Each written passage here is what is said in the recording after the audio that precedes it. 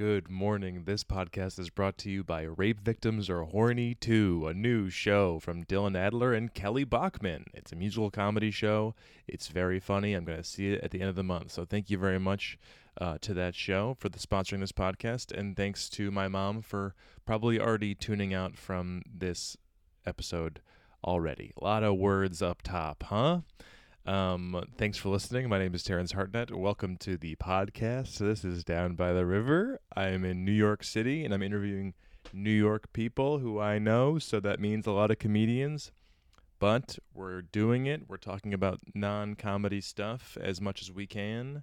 So today's guest is Kelly Bachman. I met her doing comedy in Bushwick. She's in the Bushwick scene, but after I met her, a year or so after I met her, she went viral by confronting Harvey Weinstein at a comedy show. Harvey Weinstein had come to this comedy show that she's performing on, and she was a comedian on stage, and she had to say something about how Harvey Weinstein, just like, post Me Too Weinstein accusations, like he was a very famous man for very bad reasons at this point, and so she confronted him from stage, and that was on the internet a lot, and so she dealt with all of that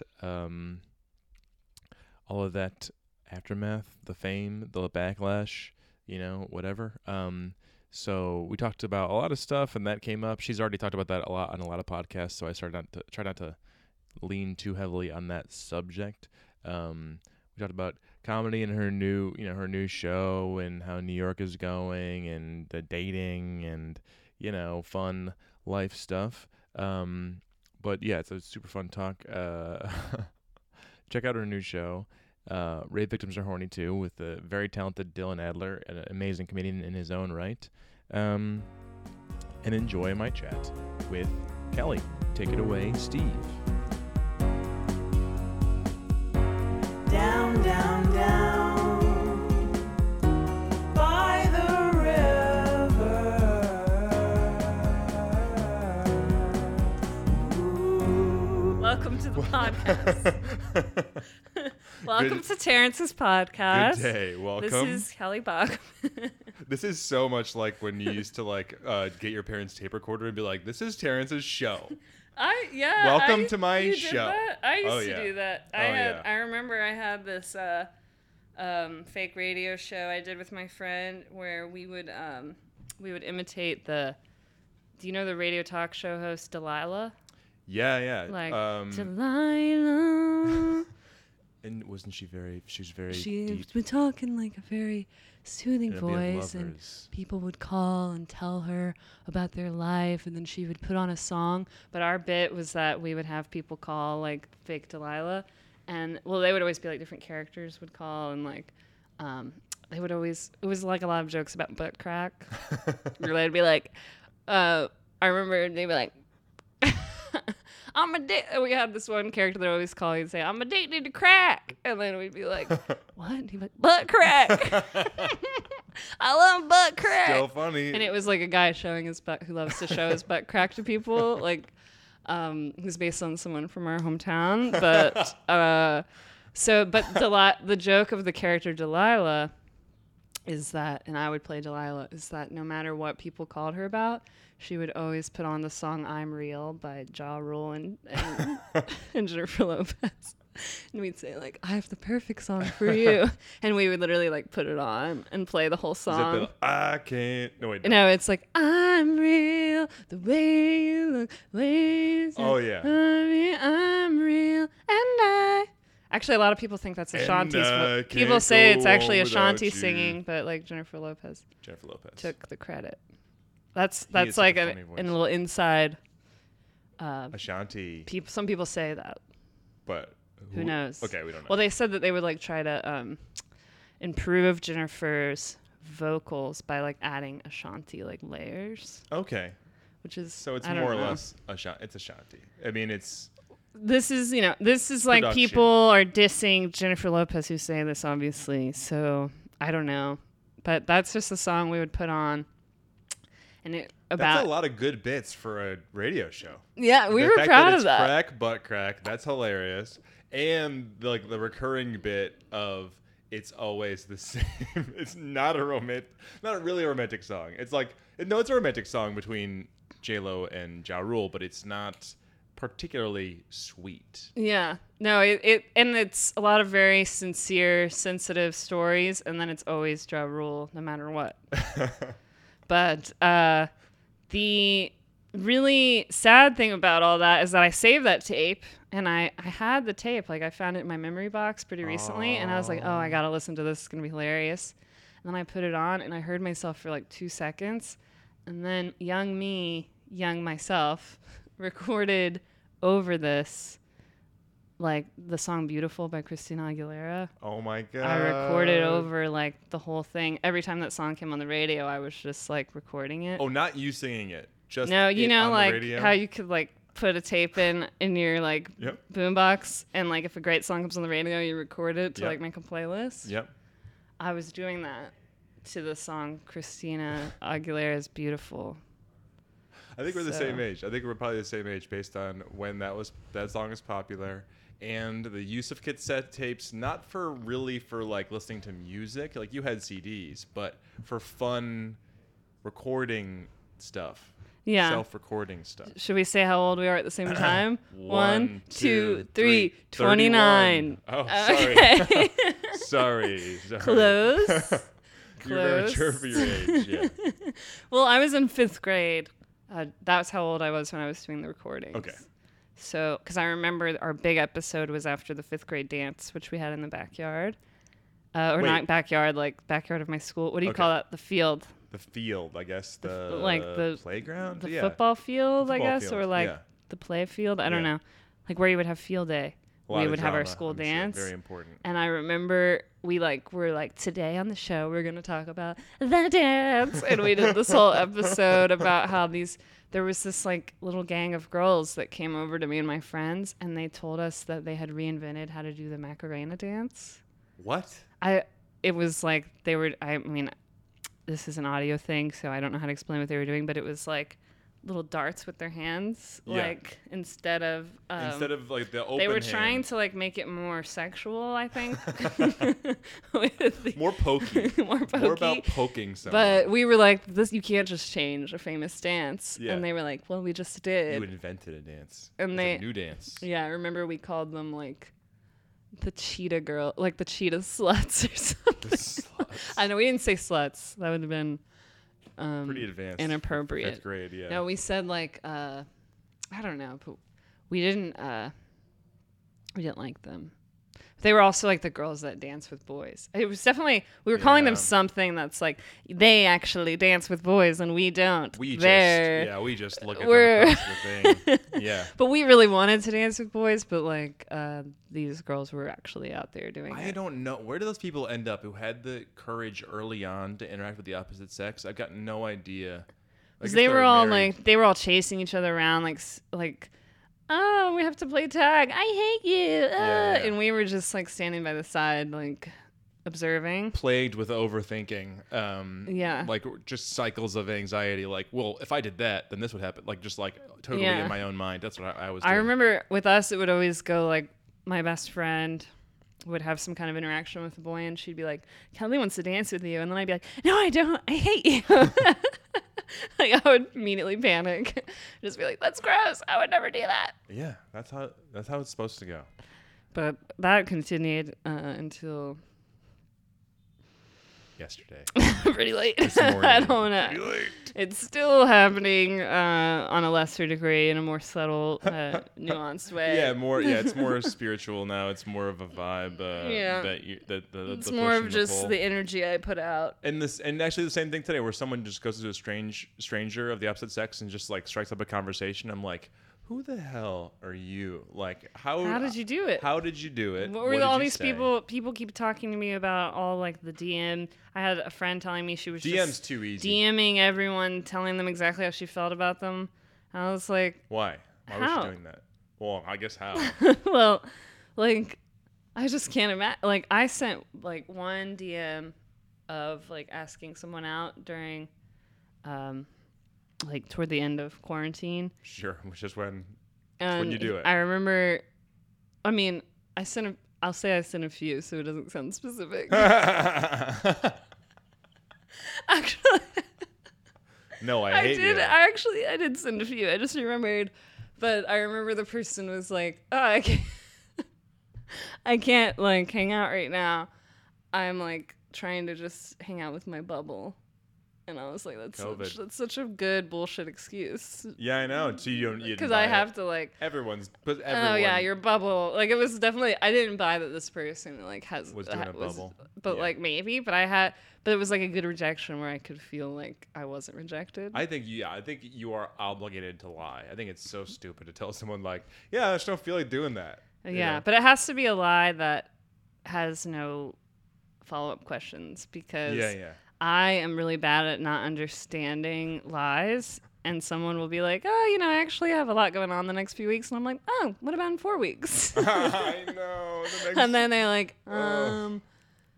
actually, okay, yes, I am free in 4 weeks. yeah, you're putting them And then down. they're just like miserable. I'm or very they just flexible. I like, can or do it. in 4 weeks, they're like, "Kelly, I'm still busy, so I'm just gonna tag you back." And I'm like, "Oh, that's what that was." That's what it was.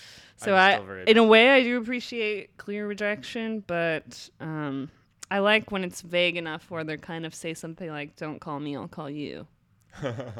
Like they're like, Leaving the door open. "I'm busy, but I will text you if that changes." for sure. I'll let you know. For sure.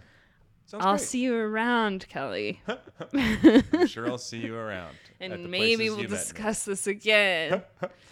But that has happened.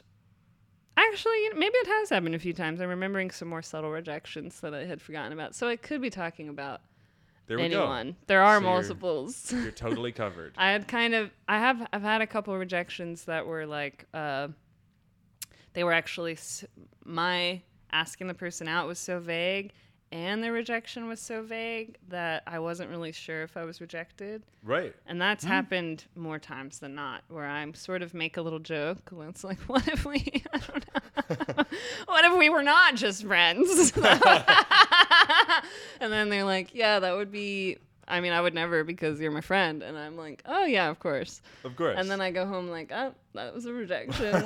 But one time I had a thing like that happen. And then a few months later I brought it up. I was like, well, you rejected me the person was kind of saying, I feel like I never rejected anyone. I was like, well, you rejected me a few months ago. And they're like, no, I didn't. What are you talking about? And then I named the time and they're like, oh, I guess so. I mean, that was true what I said. I view you as a friend, but I didn't realize you were Okay. asking me out. Okay. And then I'm like, oh, I wasn't. I wasn't. Gotcha, bitch. It's kidding. But I have a lot of male friends, I guess, because of comedy. Yep. Me too, because of comedy. And And- very few female friends because of comedy. I mean, I have a lot of female friends as well, but I feel like I'm friends with like an all-time high of men right now. okay, and that it's- wouldn't be your that is standard. because of comedy. That wouldn't be your Because- standard No, choice. because I never, before doing comedy, like, I mean, still all my closest friends, like my best friend at any given Quote, moment unquote. feels to be like, is usually a woman. But I feel like find myself, because of comedy, and a lot of times in a situation where I'm literally hanging out with like 5 guys. And it's just like I'm the one woman in the room and this is normal. Whereas I think yeah. years ago, if I walked into an apartment like that, I'd be like, okay, and we're finding something else to yeah, do. yeah. What am I doing here? But now that's become normal. It's like, oh, poker night with my like male crew. The boys. The crew. The boy. Did you have sisters? Yeah, I have Okay. 4 sisters. Oh, really? So I came from a very female household. I've got 3 brothers that came from a very male household. Ah. Were you raised Catholic? Yeah. Are you you're reminding me that at my Catholic church I went to, there was like a boy family that was very similar to my family. It was like the 4 boys and the 4 girls. Your parents were both like, maybe. I And mean, well, come I on. just remember we would always see them, and they were always very like they were all kind of little carbon copies of each other and very well dressed, and Yep. they all had like the little bow tie on, and Yep. we were also all kind of like that. And I remember just feeling some kind of kinship to them. There's like a Kelly corollary. You're like, that's the Kelly one. That's me. I'm not the second oldest one. That's what I would. You're second oldest? Yeah. I'm second oldest too. Oh yeah. Of- But I was you're of thinking you kind of 6? remind me of the one like you look like you could be in that family. Thank That's why I was thinking that you. like these bow tie guys. Yeah, no, we definitely have matching sweater energy in my family, and they're like, people are like, whoa, you guys are like all the same. It's just like 3 more of me. Yeah, same. We're all very similar looking, I guess. And I remember we were really into the book Little Women growing up. Oh, nice. For the longest time, it was 4 of us. We have another sister that's much younger. Not to like discount her, she's valid. Like, but you, the originals, we're very into Little Women because it's about 4 sisters. Wait, and there's 2 more then that came along, or 1 more that came along? So you have 4 sisters. There's 5 altogether. Yeah, there's 5 altogether, and we would like argue about which one of us was which character in Little Women. That's like a big sister pod thing to do. But the big reveal was that on my 18th birthday, which my sisters are also all born like literally today. Like they're all born on June 7th or June 9th. Wow. Which is just a coincidence. Happy birthdays to Happy them. birthdays to them. But I'm born November 14th. So my mom used to, on their birthdays, secretly give me a present. We had that because too. I felt bad. Yes, because you were like, yeah. Otherwise, I would fucking cry. That's it's a bribe. Come on. Yeah, it's So something. and she would write like "Happy unbirthday, Kelly," and I remember on my 18th birthday, she gave me a copy of Little Women, and she wrote on the inside, "You're Joe," which is the character we all used to fight about which one of us was. Is that the writer one? Yeah, she's the main character. She's the one who's Well, I played guess they're all by kind of the main character. Greta Gerwig in the latest one. Did you watch that? Greta is the director, but Oh, you're right. She's not in it at all. sure. Wait, is she? Isn't she? Isn't she? Saoirse Ronan. Saoirse Ronan. Saoirse Ronan. Yeah. She's Saoirse. Joe is Saoirse And it's Ronan. Winona Ryder in the original. But when I bring that story up now, my sisters say like they never wanted to be Joe. I made that Horseshit. up, but I don't believe that. Now they don't want to Horseshit. be Joe. Now Now that it's obviously me. I'm the one that moved to New York. I'm the writer. you're writing. So Screenwriter is whatever. your first credit when you Google you. Congratulations. Oh, thank you. You're welcome. Interesting. I guess Yeah. I wrote and directed a short film in I guess 2016. So that is my IMDb. Boobs. Boobs is what it's called. Nice. It was supposed to be like proof of concept for a feature I made, which is the year I got boobs. But I made the short version, just boobs. Oh, the year I got boobs. That sounds good. So it's about a little teen. It's about a teenager who's like, I was this teenager who's like the person who randomly gets big boobs over the summer, and then they come back and people are like, whoa, she has boobs, yeah! And people really do treat you different. It's a whole thing. And all of a sudden, like overnight, I like had a boyfriend and like different friends. It was like very strange. Different friends. We're like, we're friends with this Kelly now. Well, I remember With Boob literally there Kelly. being this moment where I like got up to sharpen my pencil, and this boy was like, literally said out loud, like he was like, "Whoa, I think I have to flirt with Kelly now." Like, it was like he literally said that, and he was like, "I'm sorry, suddenly I have to go do this." and his friend laughed and was like, "Dude, oh my god!" And I was probably like, had like my too small like shirt on, and was like, who knows? Limited. Like to. I was like I was not yet aware of the change. I was like very much like what you see on like a sitcom or something. You weren't aware of it. I remember this was my moment of being aware of it because I remember he came over and I was wearing this shirt that had Iron Man on it, and he looked at my shirt for like way too long, and then he went, "Nice Hulk shirt," It's not a whole. and I was like, "It's Iron Man." you looked at it pretty long. You should have seen. Maybe you weren't looking at the actual And then decal. it was like this moment of like all of a sudden I was like embarrassed, but also like, what is this?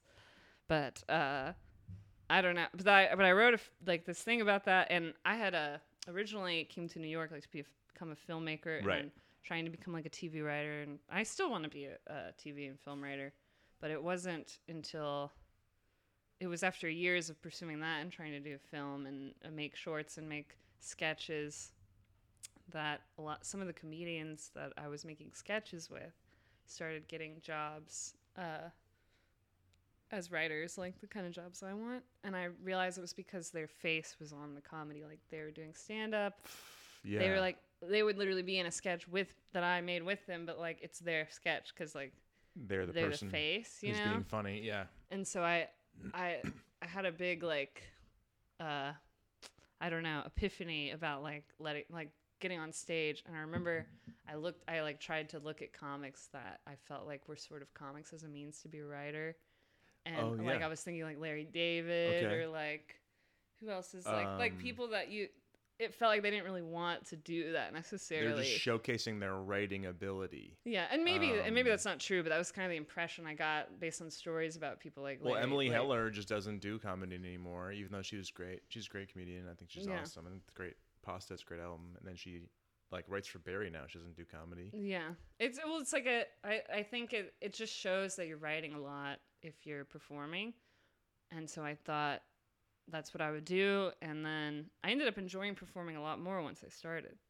Like now I do identify as a performer. So you're getting the juice from the performance, from the actual performance. You're getting a rush from that. I think, well, I'm just like enjoying it more than I thought, because I always thought I need to stay in my lane, and then I'm this behind the scenes Yeah, writer person, right. and I always thought like focus on what you're good at, be good at the thing you're good at. You don't need to be everything. Right. And But then you were in this group that was doing the artist's way. yes, and they were reading reading The Artist's Way, and the first chapter talks about like this concept of being a shadow artist, and it's like about how you're hiding behind other artists. Right. And I was like, oh, I'm hiding behind like my collaborators. Right. I was literally at that time trying to make a documentary about rape survivor comedians, and literally like I produced a show and put all these comedians that I thought were great, who are great, to perform. I thought they were great. No, until they weren't. But no, I produced this show, and it was incredible. And I remember watching all these comics on stage, and I was like, no, I belong on. And I just What was got it called? Rape Jokes First? it Rape was Jokes by Rape Survivors. Jokes by Survivors. And you had no jokes about that? No, You weren't but doing comedy at all? No. And, Whoa. And so I was like, I belong behind the scenes. I just want to like lift up these other women. Yeah. And then I got on stage just to like introduce the host. Yeah. And that was like my first, I mean, it was a sold out show. So it was like 120 people or something like that. And I remember I got up there and I realized I should like say something funny to like before the host comes on. Yeah. And I just made that day in the news, Bill Cosby had just like been found guilty. Wow. And I just made a little joke about it. Like, I don't remember exactly what I said. And I don't really want to repeat it in case it's not funny, because I'm like setting it up as if it was. Like he had already been found out. Like it was like but I like said something like, and it kind of got everybody to cheer about it. nice, And nice. I made a little joke. It was something about Jell-O. I don't know. But I just remember like That's good. saying something, and like all these people laughed, and I was like, whoa. And that was like my first time like experiencing that in such a big way. And I was like, okay, well, I'm gonna get off stage where I belong. And then the women that were on that show, who I was also interviewing for the documentary, they were really like supportive of me. And one of them was like, are you sure you're not a comic, Kelly? Because the other thing I had done was that I asked everyone to meet at an open mic, like to do the jokes, because there was no way, like no one could submit a tape to me of like their jokes about this. Yeah, right. They're not doing those very So often. for comics that were more uncomfortable, I was like, we can meet at this mic and like take over the mic and do your jokes there. So this one mic didn't know what had was hit him. It was like this mic in the Upper West Side. It was like very, very random of me. Like I was also like not a comic, and I Right. didn't really know that I was saying such a weird thing. But like, yeah, let's meet at this mic, and we'll just do this. And so when we got there, everyone was kind of uncomfortable, and I realized that people were not wanting to do this because the first girl like got drawn out of the bucket, and she got up and didn't do like her material about trauma. She bailed, and I was yeah. like, oh right, this is terrifying. Right. So I was like, okay. So I asked the host to put me up, and at the time I wasn't doing comedy, and I went up and I just did a bunch of like jokes that I kind of made up that day About your trauma. about my trauma, and I was just trying to make these other comics comfortable. You're trying to like Tom Like, look, Sawyer. I did it. I'm Yeah. not just like trying Look, to it's make. fun. I'm not trying to make you guys just. I wanted to show them like I'm not just Yeah. trying to like put you through something. Yeah. like- but then Watch you when I squirm. got off stage, the comics that I was with, who are now my friends, they were like, Kelly, like, what's your deal? Like, what's your, like, are you a comic? And I was like, nah, no, I'm not. And they were like, well, that was funny. You know, like, You're a so shadow you're like, you want to be a artist. comic. Yeah. And then and also I had just, like, literally at that time just broken up with a comedian, or was broken up with by. I was broken up with by a comedian. You didn't have to say that. I know, I want to be truthful. But I was broken up. I had a breakup with, There you it was go. mutual. That's how you do it. That's how it's done. I had a mutual breakup Bingo. with a comic who, like, was no big deal to me.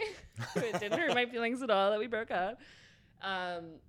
And we had been, like, collaborating on sketches, and I was helping him with his comedy. Right. And I think I hadn't realized You how were much Miss Maiseling this I was motherfucker. living vicariously through this Yeah. comic. And after we broke up, that was gone. Like, I didn't have that anymore. And he kind of knew I wanted to be a comic too, because I would have so many joke ideas. And, like, and I would literally be like, I have this packet for you. I don't know what I would do with it. You take it.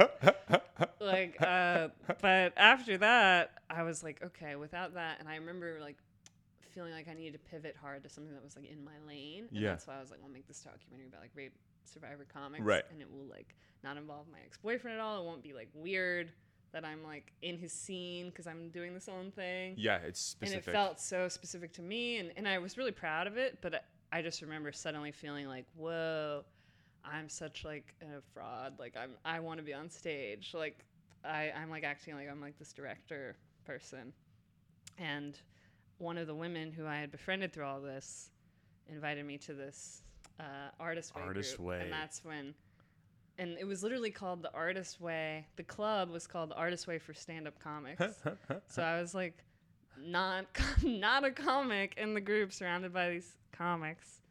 And they all encouraged me And you to, would meet and, like, do the steps, do the exercises, the morning we pages. would do the exercises, the pages, the artist date, and then we'd all meet up and talk about it, and we would read the chapter together. Okay. And we would, like, all discuss our feelings about it, which was kind of funny because we would, like, it was comics, so they would kind of make fun of the book. People would be, like, taking it seriously, but not. They'd be Yeah. like, oh, I guess I believe in God now. Ugh, this is stupid. I hate it.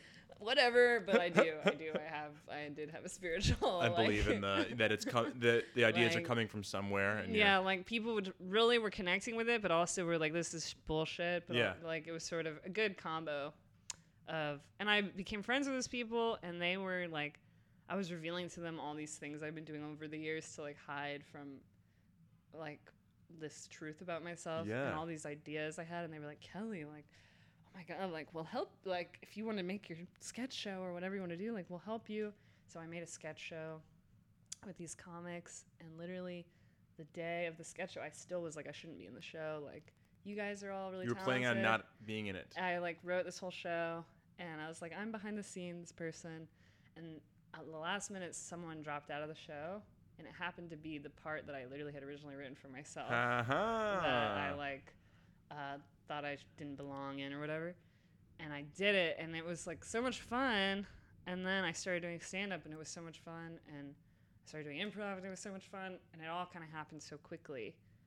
And then a year later, I found myself, like, getting attention for being a rape survivor. 1 year later Yeah. was Literally. the Weinstein thing. Yeah. Wow. Yeah. Jeez, you were good. You came out, like, fully baked. You were, like, all Well, because I already a had spent comedian. so much time Yeah. literally helping other comics write and, Right. like, watching them very carefully. And also during that whole time, which was like 6 years. It was like 6 years of me living, all right. like, Good. That's behind good. other people. And I was, during that whole time, was secretly writing jokes for myself too. Nice. And, like, constantly, like, so after I was getting attention for, like, being a rape survivor, Google it. I don't know. Like, I'm not going to get into you'll it, see guys. Harvey Weinstein. It's in. Yeah. The it's news. on the news. So after that, I got this opportunity to produce Rape Jokes by Survivors again, because New York Comedy Festival was like, we would love you to do a show. And I was like, I have a show. And it's already fully together. Like, It's a I can call thing. up all the same comics. But this time I was going to do, like, a 15-minute set up Nice. top. Nice. And so I wrote all new jokes, and all of a sudden, like, I was on stage doing this show. But when I was preparing for that show, I looked into the documents of the original show, and there was this document literally called, it was like rape survivor jokes for in case the host drops out and I have to host last minute. Literally, the document was called that whole thing. So you had been writing it already. Yeah, and I didn't even remember that I had done that, but I was always doing that before. Like, I was always writing documents that was like, I'm obviously not a comedian, and this is stupid, but if anyone ever needs a joke, here are some jokes that I could give them for free, because why not?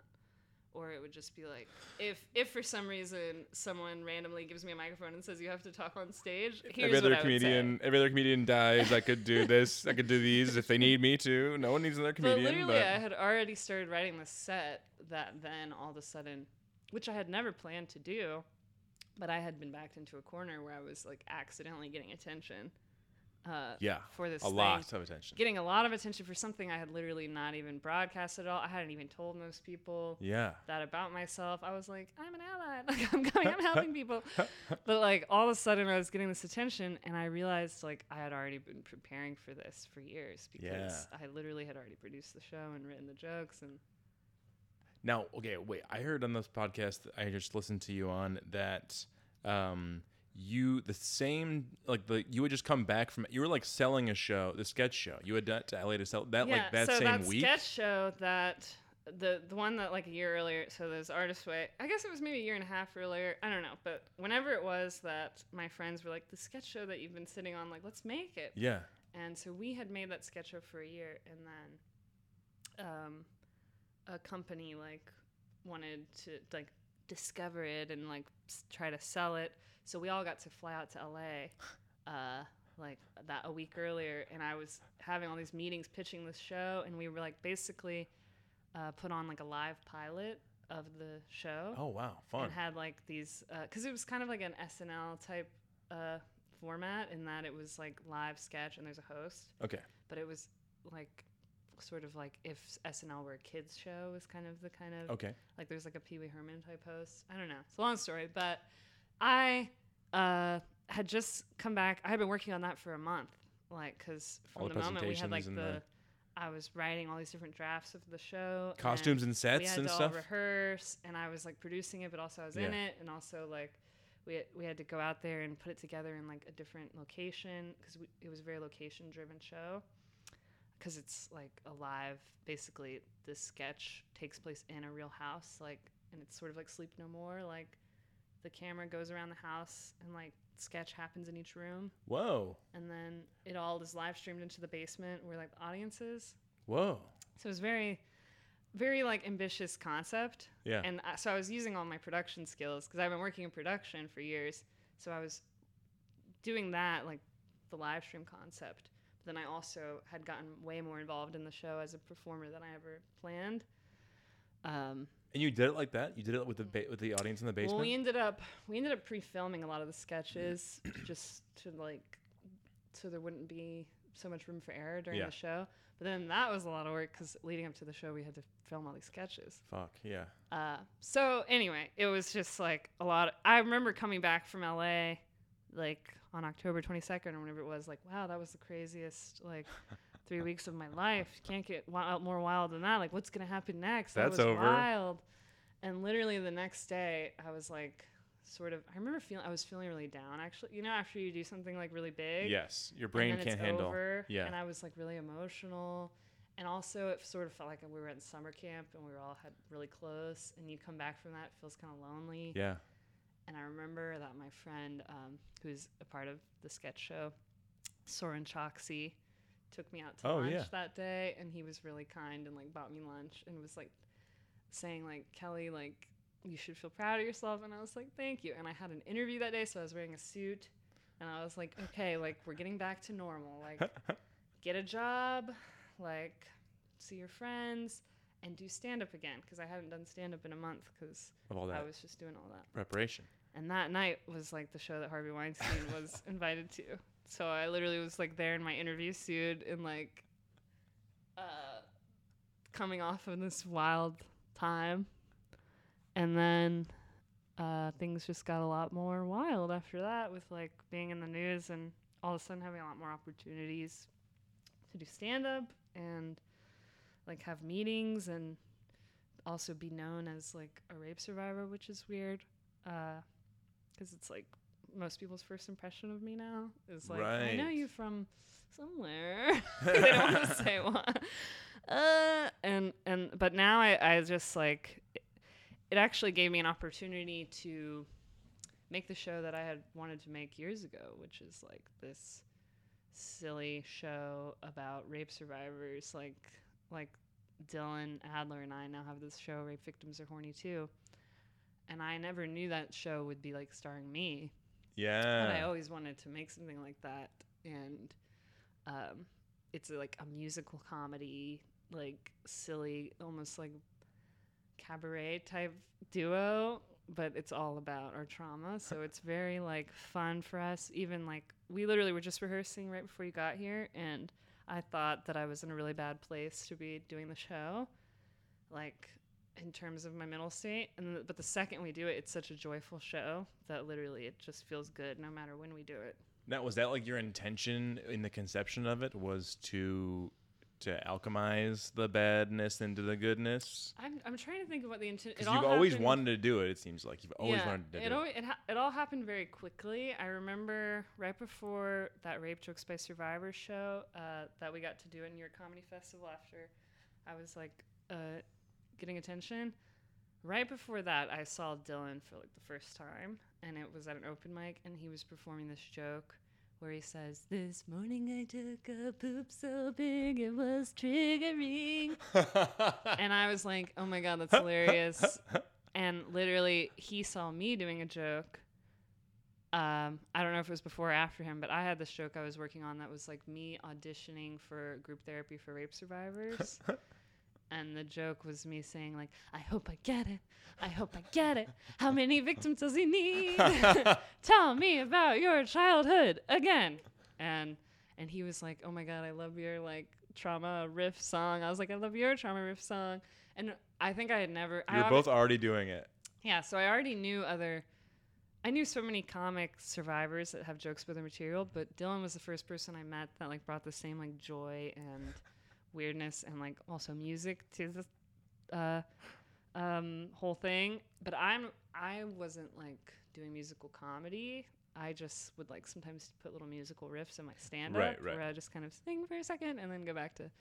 But Which is had easier to do. Yeah, easier. You don't need to tune up. Yeah, and he did a song. I booked him on Rape Jokes by Survivors after that, and he did his song like "Why Am I So Fucked Up?" and just Google Dylan Adler. He's amazing. Yeah, you'll love it. But Give it a Google. then Rape Jokes by Survivors had been optioned like also to be like try to be sold, and which mean I couldn't like I didn't have control over it anymore. Or like you know what I mean? Like I don't know how to describe when something's optioned. You like can't just do it whenever. Like it now there's partners. Had someone paid you for it, or it was Yeah. like, oh, good, all right. So, but it was one of those things where like I had to kind of sit on it until you agree with the partners. The real thing. But I had this like real urge to like do this kind of material while it was really on my mind because people were asking me about it a lot, like in these interviews I was doing, and I just felt like the time to be doing that material. So I invited Dylan on a podcast I was recording where like the idea of the podcast would be I like sing a song with the guest after we cool. talk about whatever thing they bring. Wait, did that happen yet or no? It did. It was a podcast I had called Stupid Heavy, and I did it for a while, but then I kind of stopped doing it because I don't know. That's how podcasts work. So you stop. You do them for a while, then you stop. That's a podcast. But on his episode, I was like, it would be fun if we wrote a song together about like healing from rape trauma because we both can speak and sing to that. And so I wrote this song for us called "Tell Me I'm Hot, But Don't Fucking Touch Me." I've seen you guys perform that one. That's amazing. Which is like a club anthem about us not wanting to be touched in the club. And we had so much fun performing that I was like, what if we just did a show where each of us do like 30 minutes and like we do a couple songs together in between, Yeah. and we each like just perform our own half hour.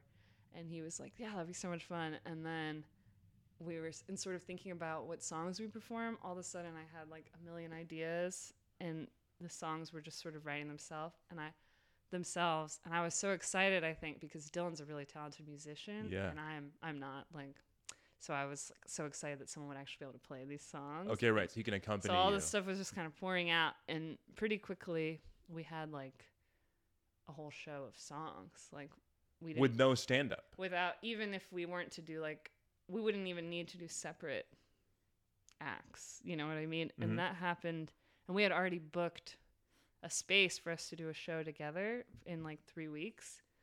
We were like, what if we wrote a whole show? Damn. And so in like 3 weeks, we literally wrote a whole show, and it was so exciting. Like it happened so quickly, and we performed it on like February 29th, 2020. Leap day. Yeah, I remember it was Leap Day Weird. because I remember making a joke about how I was raped 4 years ago, or 1 leap year ago. But then after that, we got to perform, like, we were supposed to perform our second show in New York on March 13th, and we performed one show in LA on March 12th. So we were literally on a plane on the way back from LA, like, Whoa. performing a show, and it was like an empty plane because Yep. Yep. it was going down. And Corona. now a little over a year later, we're gonna perform again this Saturday. This Saturday, I should be able to get it turned around before the end of the week. Although you might be in a big newspaper, and so you might not. I mean, who knows? you Don't might not. jinx it. Don't jinx it. But yeah. Also, you'll have my audience as well. These people, They're really into this. they're. the I mean, the van people, supporters. they're into it. They will Well, you love know, this. there's a correlation between between survivors and vans. And it's not the Don't correlation. get into that van. Exactly. That's what they always say. It's not the correlation you want, but it's a correlation. I do remember one time in college, my friend got into a van with some like guys from college, and I was like, "Fuck, I have to follow her into the van because Yeah. I'm not leaving her in that van alone." And Bingo. I remember literally at this party, I grabbed a saw, like a hand saw. From a Is it party, Just, I don't know, it was the South, you know. You know. There was a saw sitting around for some Yeah, of reason, course. and I grabbed the saw and I got into the van and I was like, "No one fucking try anything." And they were like, "Whoa, that's intense. Why does she have a saw?" To cut your dick off. I was like, "'Cause I do. Yeah. Now I'm in here because my friend got in Yeah. here. So where are we going, boys?" And the next day, someone posted on Facebook, like, "Who the fuck steals a saw from a party? That was my father's saw. Bring the saw back now, you spineless piece of shit." And I was like, "Fuck." It was me. I took the saw, but I didn't want to deal with the confrontation, so I snuck back to the house and like threw the saw and ran away. Nice. I don't know if they ever found it, but Oh, come on. I Of hope I course. threw it to the right house. You look twice.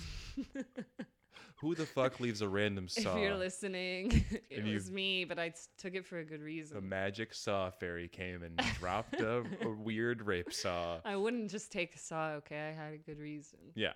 Your father would be happy. Or I had to else. intimidate all these men in the van. Exactly. It's to intimidate men and make sure everyone stays in line and does what they're supposed to be doing. It's better to have a saw and not need one than to need a saw and not have one. Yeah, but it turned out they just wanted to go to Bojangles, which is like, which Delicious. is fine. It was just Yeah. their van made it look weird. Yep. Hey, I face that adversity all the time. Yeah, it's It's hard just when a you ask car. someone to get in the van. No, just get in and just gonna do a podcast interview. Just in, Yeah, you know, show the equipment, buddy. just yeah. just for the pod. Just for the pod. Okay, wait. So you and Dylan writing together. I'm curious about that. So he's a good musician. So you come at him with some lyrics or an idea, and you're jamming. What's the Well, story? of course, he's a writer as well. Of course, in this particular situation, we were very short on time, and so I wrote pretty heavily, and then I think for a lot of these songs, it was like I wrote a concept for a song, Yeah. and then because we switch off, like I would sort of write in sort of an idea for a verse that I thought would be Dylan's, and then he goes back in and like changes that whole verse and like makes it his voice it's and like his things verse. that are his experience. Right. And or I'll sometimes just like have it'll be a song and it'll kind of be like, and then Dylan's verse here, like whatever his. Right. And so there was a lot of that, and it was parodies of songs like Man, I Feel Like a Victim by Shania Twain, Trauma Mia by ABBA. That's hilarious. Okay. 21st of September, parentheses, do you remember? That one got me. I had no idea that was coming. Rapey Boy by Avril Lavigne. Oh, nice. The list truly goes on. You remind me of a rape that I once knew by Usher. Hey, wait. Yeah, it truly. I'm every victim. We've all been. You know, Oh, fantastic. it truly. We cover all the hits, but I think we'll just kind of get ideas for parodies, and then sometimes it'll be something original. And then like Dylan had his songs here. Like I added a couple of my own verses to his song. Why am I so fucked up? Why am I so fucked up? And he also already was doing musical comedy, and Right. most of his songs are relevant to our show, so he does those songs on the show. So a lot of it was kind of figuring out how to weave together our comedy, where like I'll do some stand up, and then he'll do like a relevant song to like I'll do stand up about like being bullied, and then he'll do his bully sing Oh, song, sweet. or and then we'll sort of finish each other's sentences. But it's like our material really fits together in a way that was pretty easy to. I mean, it just happened. Now, it happened so fast, but now a year later, we're like looking at the show is not like set in stone. Like, Was it the same? Will it be a similar show to the one you were doing like March 12th, 2020? absolutely. Like, Okay. especially these next couple shows, like, we're probably going to do almost the exact same show Wow. that we did in March 2020. But we're definitely looking more at writing more material and not making the show longer because it's already like it's pretty long. Is it? It's like sometimes it goes like 90 minutes. Sure. Which is like not too long, No, it's but not. like we shouldn't probably make it longer. But we definitely like we could cut out some of the stand up and make it more songs. Like we could add more stand up. Anything. I think we only got to perform it like 1.5 times. Okay. So the more we perform it, I bet we'll keep writing, and because we have to do the show to write it more. Like because- comedy, like stand up. Right. but You need it's to not perform it. this material. We can't rehearse. We tried. You've seen it. Yeah. Oh, yeah. You saw us on our epic I epic bomb night. That was hilarious. Yeah, I was at a show and you're like, I'm going to do one half of a duet about sexual assault. And everyone's like, all right, sure. And then I think it didn't go terrible. No, they I didn't listened. like fully bomb. Yeah. They I feel like you went first also, which is a problem for any comedian to go first. and they laughed at like my setup for the song, and then the song they were sort of like, all right. Because I was like, this verse is sung by a gay man. Yes, because he wasn't there. Okay, so Dylan wasn't there, so you had to like sing his and explain it. That was so funny to And me. then I remember after that, I was like, whoa, that was bad. I ate shit. And then Dylan also like texted me like, I also ate shit because he had done the same thing at Littlefield or wherever he was. And then we decided to meet up, and Dylan had another spot, and we were like, we'll hijack this show together. Hop on, yep. And do our songs and rehearse, because we literally just needed to rehearse. We were going to perform like that week, so we hadn't gotten to rehearse Right. at all, and we were really nervous. I mean, we rehearsed only alone, but we hadn't heard whether people laugh at this. So we decided we performed in front of, it was like a weed show in like Bushwick. Okay. It's like everyone was like buying weed. Doing That was the vibe. Yeah. It was like mostly men. Yep. And I remember the host got up after us and he was like, sometimes people are gay. And that's all right. Like, you felt like it explained. Because I forget what else he said, but like, we performed to like, it wasn't just silence. It was like people being like, Oh no. ew. We were like, okay, that's what we're looking for. Recoiling. But also, when Dylan and I are performing together, we don't have like backup material, so it's not like we can pivot when, like, we don't have another set. Exactly. You don't So have if like we're on stage together, we're it's doing gonna- this material. yeah. You don't just have So observational. we can't be bits. like, well, you all don't like this, so let's talk about regular stuff. Right. You don't have like a bodega bit that you guys do together or something about the train or something. No, it's kind of the same with the show itself. Like, there's no jumping off. Like, if the song is going weird, Sure. Yeah. we're gonna do the rest of that song. But at the show, I was just saying this to you before we started. Is like people bought tickets to Rape Victims Are Horny too, so that'll be good. Yeah. No, and oh yes, it will be good. Don't Please be- come. It'll be great. But like, no one's gonna be like, "What the fuck is this?" the thing that happens, the only thing we're afraid of at the show, which is inevitable, is some people getting triggered by the material. Right. But we are aware of that, and we, tell people like if they need to leave or like take a break or whatever and come back, they can. But it is a very silly show, and we feel like people really respond to that. Like it felt kind of like this, like it's like a weird concert where like a lot of people in the audience are survivors, but they're like kind of sort of treating us like we're like these survivor rock stars. Like they're all like into it. So that's really fun. And we do have a song prepared for people who are triggered called I Will Trigger You by the Rembrandts, the Friends theme song. I will trigger. And it starts, so no one told you that you were gonna be raped. Man, So yeah, we it's great. It's perfect. we cover everything. And if you're triggered by this podcast, I'm sorry. I'll We don't- put a it's warning really up top. It's really not our goal to do that. But it's how we like. It's just how we're healing, or like it's what makes us feel good. So we know that it must make other people feel good if we are feeling better because we're doing it. And I'm sure you've gotten that. And we have feedback. gotten that feedback. course, yeah. And occasionally there will be someone who's like, I wish you wouldn't talk about that on stage. Like, it's upsetting me, or like, I don't think it's productive, or you're pigeonholing yourself, or blah, blah, blah. Yeah. And to them, I say, you don't have to say that out loud. You don't have to say There's that. some things we can keep to ourselves. And Like criticisms of me. or just like if your impulse is like to tell, a rape survivor not to talk. Maybe Maybe unpack that. Yeah, think about that.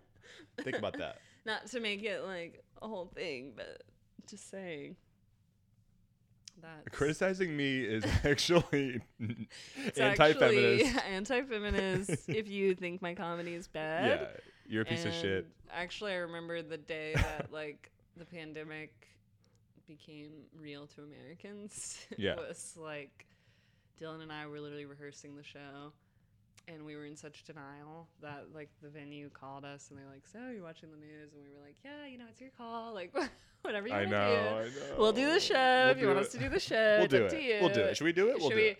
I mean, it's still your call." And they're like, we're going to cancel the show. We're canceling all of our shows. And we were like, oh, yeah, that's what we're going to do. But if I you get decide, if you decide, like, we're playing it by ear, we're following your lead.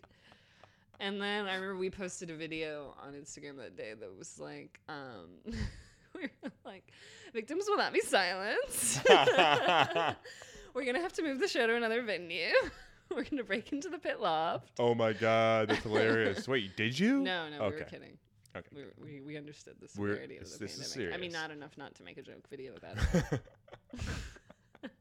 I didn't understand that at all. Rachel wanted to cancel Wet Cash, and I was like, but I don't want to. And she goes, people are dying. People will die. And I go, yeah, I don't want to cancel it, but I guess I can't. That's not a good argument. Yeah. I felt like I had been basically since that October, I had been so overwhelmed and like consumed by like getting attention or Yeah. opportunities or whatever. I literally didn't let myself watch the news or anything or like hear about. Yeah. I just didn't have the bandwidth to hear about like anything. In case you're on the news again. Like, So oh, I no. literally wouldn't even watch TV. Right. I didn't go out much. Like I was pretty much isolating myself except like rehearsing with Dylan or like doing a specific thing.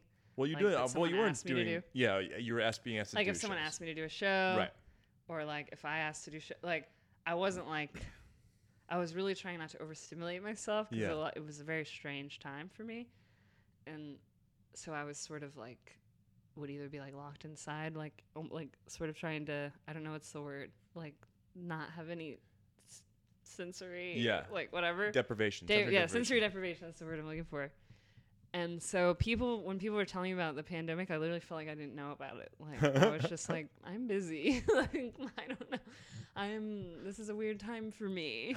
Like, no, Kelly, this is very much happening. And It's I more was time like, for everybody. okay, I haven't heard about it. I don't know.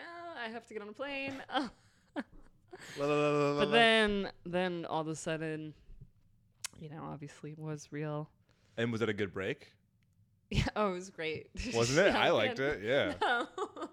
No, I mean, definitely. I mean, I was like, the first day of the or the second day, I don't know. Me and my like boyfriend at the time broke up, so Damn, that's terrible that timing. was rough. Well, it So felt very sorry. specific To the pandemic? To the pandemic, because we got in a pandemic argument, like on how we were gonna handle it right away. Because I was Okay. very like following the rules and very like Right. panicked and like, all right, we're not gonna be able to see each other, so like, should we go away together? Because we've been dating like a year and a half. Okay, right.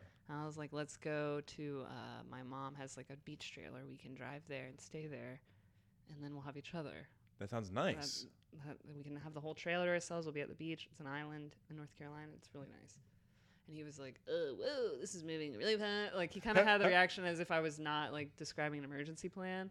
He was like, I don't know that I want to take a trip with you. I was like, this isn't like, it's like we're like in a serious relationship and this is like an emergency plan. Yeah. And he was kind of like, my life, he was very much, my life is here and I'm going to be here. And I realized also he wasn't really planning on not seeing his friends or like Right, really right. changing his life. Right. Well, not that he wasn't following the rules, but like I knew I wasn't going to be seeing anyone anymore. Like Right. I knew I didn't live with friends. I lived with strangers, and like I knew I was going to be in a bleak social situation. So I was thinking like he and I should go away together, and he he lived with his friends and he had friends nearby. Like he already Gotcha. knew he would have a bubble probably and all Gotcha. that. Before even the bubbles were approved, he was in bubble mode. Right. And he just was like, I'm gonna do delivery driving and stuff. Like he had a whole plan that had nothing to do with me. I see. And he was like, very much was like, maybe we should handle this ourselves. And I literally had the Wow. opposite instinct that was like, we must stick together. Yeah. We're a team. Like we love each other. And he was like, I can't take care of you, let alone, Yeah. So our opposite instincts were revealed by Okay, so it was not a coincidence. It was a specific pandemic. But I breakup. think it revealed just like which was already known, like how we handle a crisis or like how we even relate to each other. I don't know, anxious avoidant attachment, whatever you want to Yep. call it. But Yep. Tales we all this broke time. up, so I was not happy about that. But I was it was the first time I had like downtime since like June Becoming of that famous. year. Yeah. And then before then even. Yeah, Right. because of the sketch show Yeah. thing. So I was definitely taking time to like unpack the emotions of the last like 6 months. Yeah. And then me and like the boyfriend ended up getting back together for a little while. Once I think he realized like he couldn't like get out and be single. So he did that. But we weren't really back together. We were sort of just like, keeping each other company. And then What a nice way to put it. I like that. Just keeping each other company. And then With our bodies. with our bodies. And then that ended, and then I think it was like, yeah, I mean, it was a bad time. It was a bad time for everybody. I see. But I think there were definitely moments of like growth or whatever. Like I don't want to say I like didn't get anything out of having time to myself because I wrote a book manuscript. Damn. A whole book I- manuscript? Yeah. Awesome. I wrote like a fiction, like a novel, and I like wrote some serious songs. Wait, are those separate things? like two separate No, things? like I wrote. You wrote a it novel. was a novel a novel manuscript, Hell yeah. and then I wrote like a few like pilot scripts. I wrote like a bunch of songs, like serious songs, and I found myself, there was a time where I was being really artistically productive and like making like a sketch video every day and like had my like Bo Burnham moments of like getting obsessed with projects or whatever, and Talking to camera. talking to the camera, and just really pushing my. I kept telling I was treating it like I kept lying to myself and saying, like, I had always wanted a fellowship. Like, I would apply to fellowships where you like have a few months to work on a project and someone's paying you to do it. And Yeah. I was collecting unemployment, so I was like trying to tell myself, like, imagine this is a fellowship and you only have 2 months to write this whole book or write this pilot or write this feature or whatever. And I would lie to I knew I didn't think the pandemic was about to end, but I would always tell myself, like, okay, next month everything's going to go back to normal. So you literally have to finish this Yes. by June 1st. Nice. And it would work, like the deadlines where I would finish these things. And then I would sort of take a moment to be sad and like realize nothing got back to normal. And then I would be like, all right, now you have another project. Now you have to write these songs before July 1st because then everything's going to get back to normal. Everything's gonna get back to normal. But by the end of the pandemic's not over, obviously, but by the end of being locked in my apartment, I had written as much as I would have hoped I would have, Yeah. like, in that time, which is like, I'm proud of the fact that, like, I always thought if I had all the time, I would write a lot. And Yeah. I did write a lot, so like, Hell. yeah. No, but it's okay yeah. if you didn't. And it's also okay if you didn't. Yeah. That's okay. Now, Hysterical. That's so cool. When did the documentary about women in comedy called Hysterical, and you're featured prominently in it. Yes. You're like the cool, like, I thought you might be, no offense, I thought it might be like a little like, oh, also this happened. But like, your Weinstein thing is like, it feels like it's almost like it turns the corner of the documentary. It's like, and here's the future of women in comedy speaking truth to power. Like, they really used it as like a poignant moment. Well, it was interesting. When that came up, it was like that. I guess when New York Comedy Festival was happening, Okay. which was in November of 2019, and that had happened at the end of October 2019. Okay. So I think the documentary people, they were interviewing a lot of the big comics in New York during the festival. Yeah. So they were interviewing like Margaret Cho, Nikki Glaser, and some others. Or I don't know if it was in New York or what, but they were interviewing them that week. And I guess because I was in the news, the women were referencing me. Yeah, Like, because I heard. because it was yeah. it had just happened. They were like, "Oh, this just happened," and they were like talking about it like. They're like, it's Like like, that her. girl. She's so brave. I wish I could be brave. Like Nikki Glaser's like someone like that. She changed the way I see because comedy. they were referencing me so much, and it was like they happened to be doing all these interviews that week. That week, they emailed me and they were like, "Can you interview? Can you interview right now? Because they're talking about you, like these awesome people." And that was at that time I was getting so many requests that I actually was ignoring all requests. But a week later, I said, like, I could do it now. Are you still available? And then they said, no, we're gone, but you can come to LA and we'll interview here and you can perform at the Improv. And Oh, nice. Like, and I had never gotten to perform at the Improv, so I was like, oh, I'll go for that. You know, that sounds sick. And then, but that was literally like only a couple weeks after.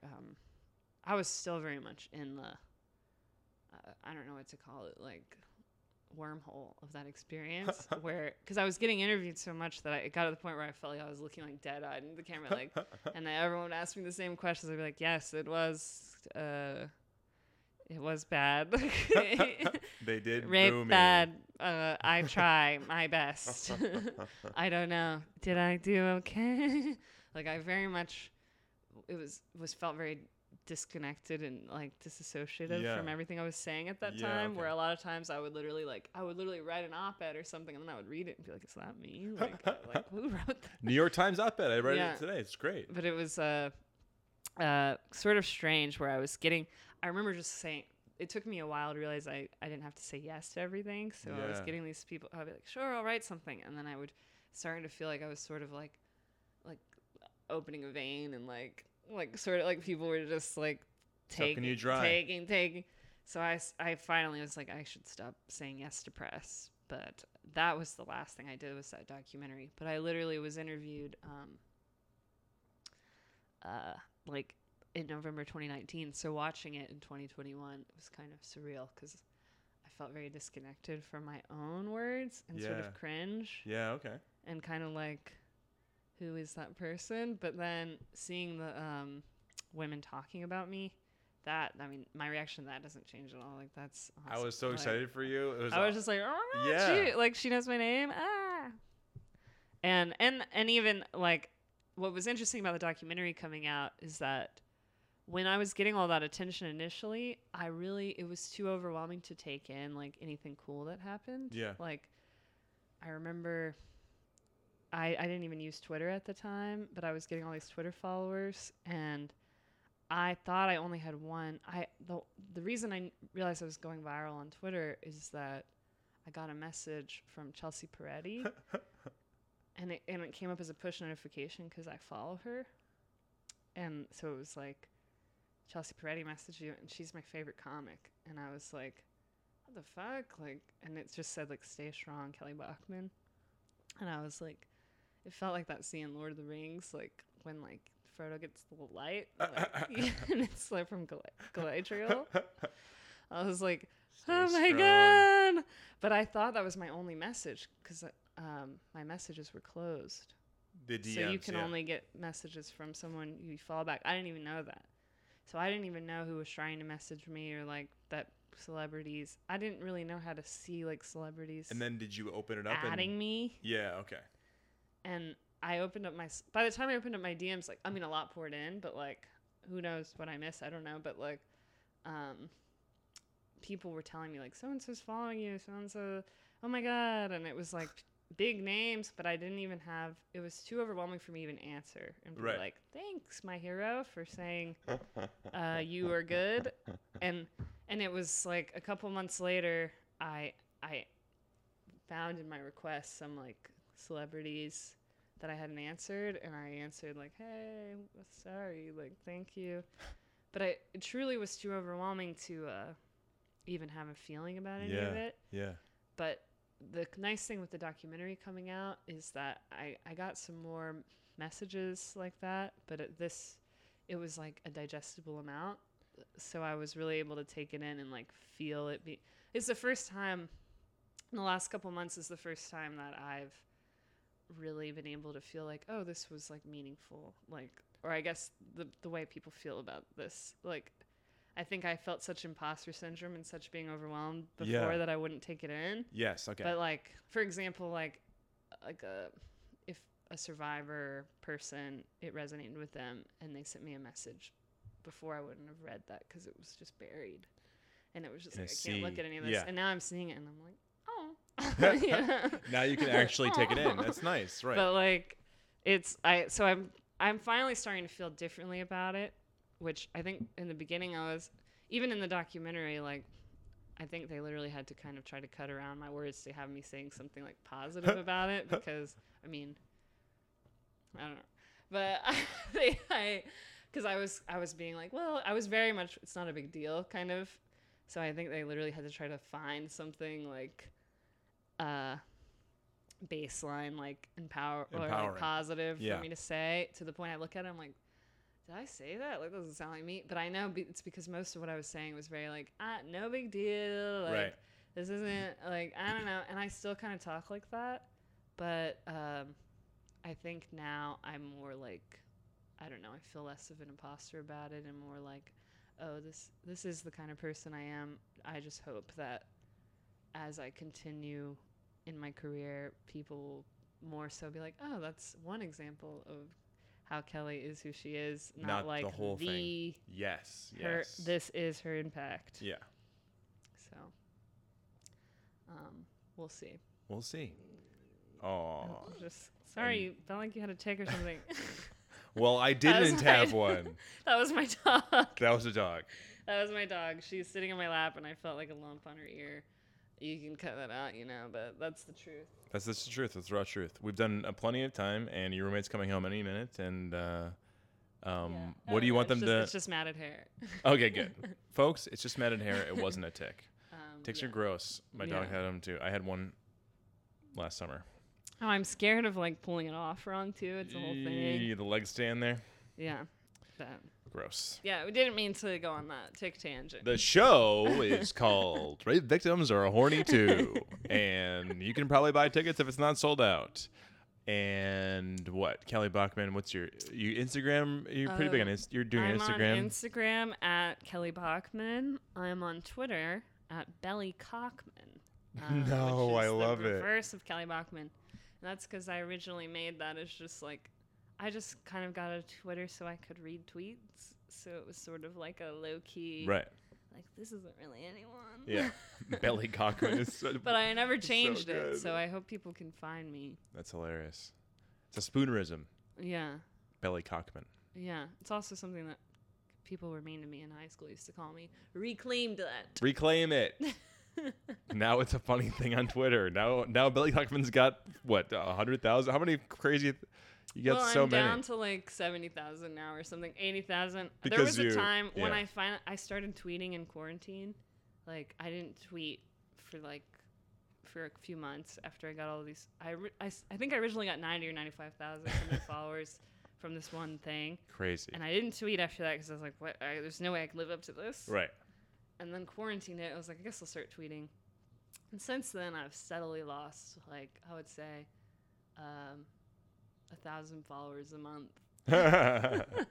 That's what happens But if it's you. just yeah, like That's what people. happens. I'm just telling myself it's just people being like, wait, who is this? Exactly. And then they unfollow, which Of is course. fine. Yeah, it's fine. It's like not like I did anything bad. No, Right? you didn't do But anything bad. the thing is, I'm not being. It's hard. I can't replicate. If people are following you because you're brave, you can't like replicate that. Well, yeah, you maybe. I would have to like really go through an effort to be like going around calling people out and like Yeah. going up to random shows and like Right, you can't do. I can't really make that my like brand or You like can't do my- that trick again where you yell at Just Harvey be like, Weinstein "Oh," again. I can like go visit him in prison and be like, hey, I just want to say, Hey, you old fuck. hey, someone doesn't even have a phone, like someone get us a camera. But it's something pretty epic if you took your phone out. It's me like visiting him on his deathbed. You like, can't, yeah. He's like, you came here, you know? I know I came to I your just show. gotta start going after. Who else is like awaiting trial? Wait, no, Cosby's Cosby's in convicted. jail. But sometimes there's others. I think he might have other states. He might. Is Kevin Spacey awaiting trial? I don't think so. No, he's about to like I have a don't think- comeback. I don't think he got convicted of anything. Or like, what do you call it? What about like- what's his name? Who's the one who like was playing rapists on TV and now he's accused? Crystalia. Isn't he? Is he awaiting trial? I think there was no charges. Okay. No charges. I know. Here Okay, we I guess are. that's the common theme.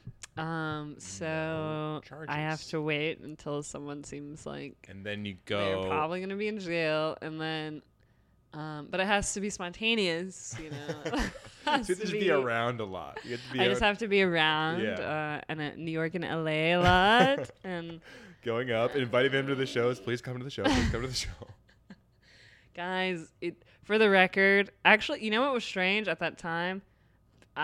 People would ask me to do podcasts, and I wouldn't realize that like I was going on the podcast of somebody that was like anti Oh, me or wow. like because Yeah. I didn't really. I thought I had done something so uncontroversial that it was like Yeah, I know. be strange for someone to be like, we came here to get your point of view, get your side of the story, to offer you a chance.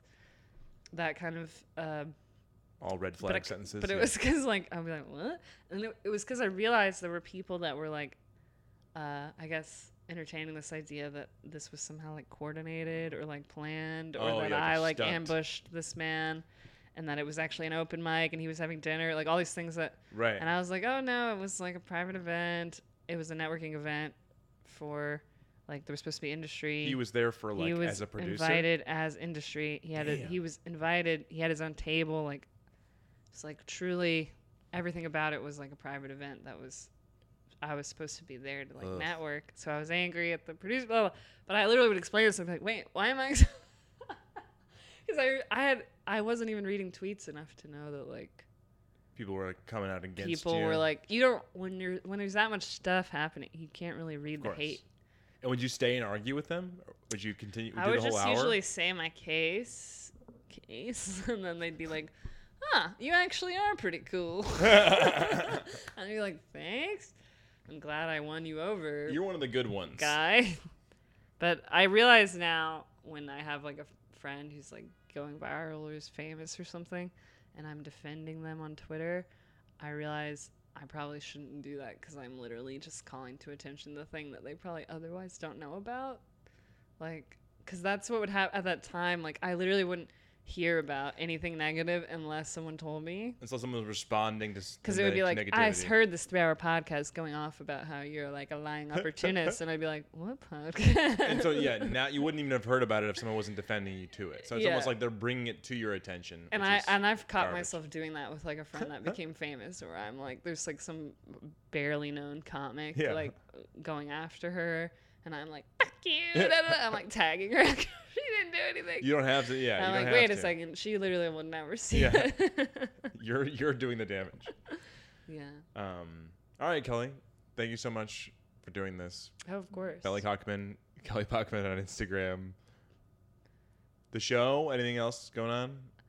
Dylan and I are also starting a podcast called Q Music. Fuck yes. It's going to be everywhere you can find podcasts. I think we're launching in a few weeks, so That sounds awesome. we'll have to have you on sometime. Q Music.